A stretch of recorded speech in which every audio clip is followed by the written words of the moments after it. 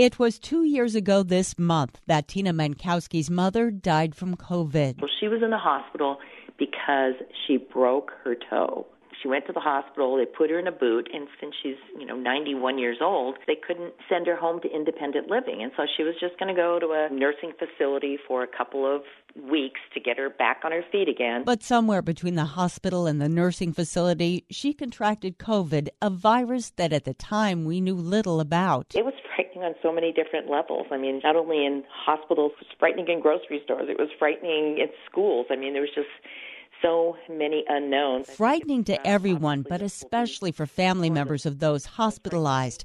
A recent study found that 64% of people surveyed who had loved ones in the ICU with COVID showed symptoms of post-traumatic stress. Mankowski participated in that survey and agrees with researchers who concluded the inability to visit loved ones contributed to that stress. We couldn't see her. They'd wheel her downstairs and we could see her through a plate glass window and get on a cell phone call with her, which she kept hanging up on us because she'd never used a cell phone. And but that was it. We really didn't get a chance to see her. Clinical psychologist Kira Malseth co-leads the Behavioral Health Strike Team for the Washington State Department of Health. There's a relationship between extreme helplessness and the development of traumatic stress types of symptoms. Both Dr. Malseth and Mankowski say they understand with no COVID vaccines and minimal research done yet, doctors at first recommended protocols like isolation. Still, Mankowski says, it still kind of almost doesn't feel real when you think about it because I never really got to say goodbye to my mom.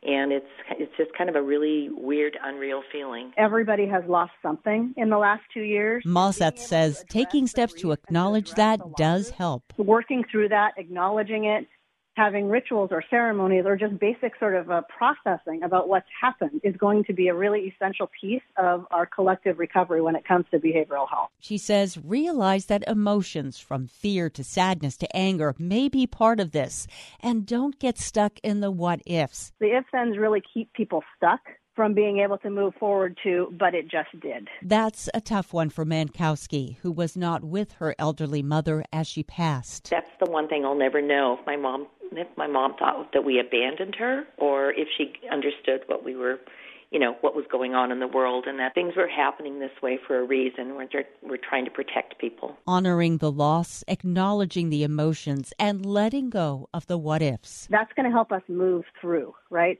We don't move on from loss, we move through it, and we continue to move forward. And that's what healing is really all about. Heather Bosch, Cairo News Radio.